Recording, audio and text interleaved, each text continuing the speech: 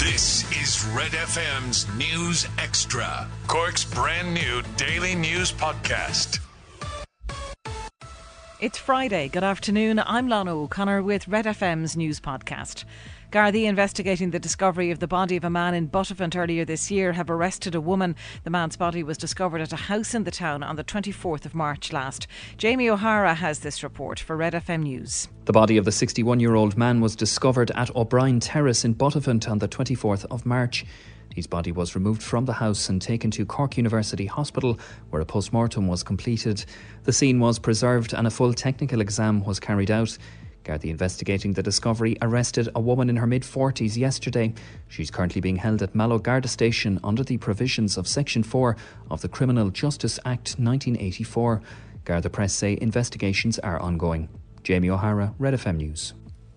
The Higher Education Minister says multi-million euro plans to lessen the reliance on the private rental market for students will be brought to Cabinet in the coming days. Simon Harris was speaking in Bishopstown yesterday, where he said that the cost of accommodation is one of the biggest challenges facing students here in Cork. The Minister says the plans will provide funding for third-level institutes for the first time to make it more viable for them to build their own accommodation. The plan will be initially aimed at universities that have active planning permission and will be extended to the likes of technical universities after that. Speaking to Red FM News, Minister Simon Harris says there are 5 universities in Ireland with planning permission who have not started building. They found that the current model isn't viable. I'm trying to step in here and see if we can make it viable, quite frankly. The second piece then will be to look at the technological universities who, again, through no fault of their own, have never been able to borrow to build student accommodation. So what was CIT or IT Tralee, they've never built any student accommodation because they were never able to access the borrowing framework. And I'll be intensively engaging with them to try and get their projects in 2023. The quickest progress that can be made here is on the universities that have planning permission and can get going very quickly. Gardaí are investigating following a stabbing incident in the city last night. Shortly after 7 o'clock, the guards were alerted to the incident on Cornmarket Street, and in a statement to Red FM News say an 18-year-old suffered a minor laceration in the course of an altercation with another youth. He was taken from the scene to Cork University Hospital for assessment. Inquiries into the incident are ongoing.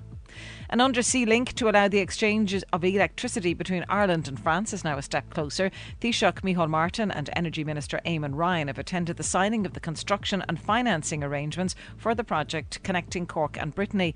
The powerful undersea cable will have the capacity to exchange power capable of powering 450,000 homes. It's set to cost €1.6 billion and work is set to begin next year.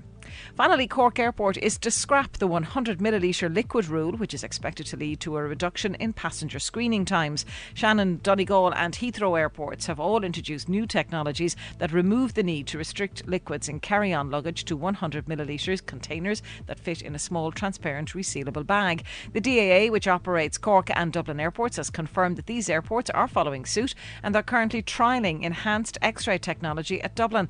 It's hoped the new technology will be in place and operational here in Cork by next year. The 5 biggest stories in Cork today. This is Red FM's News Extra. Starting with football, Dermot Usher says the investment he's willing to make on the playing side of things will have Cork City competing at the top end of the table. The Dublin businessman is hoping to complete the purchase of the club from Foras.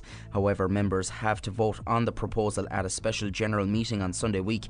Speaking to Red FM Sport this morning in his first radio interview, Usher says he's well aware investment has to be made in the playing staff to have the Rebel Army competing in the Premier Division. You know, based on my own knowledge of what is required from a player budget point of view, I've spoken to Colin Healy. I asked Colin, I says, what budget do you think you need to compete at the higher end of the table? He gave me a number, and my number back to him was probably 10 or 15% more than that.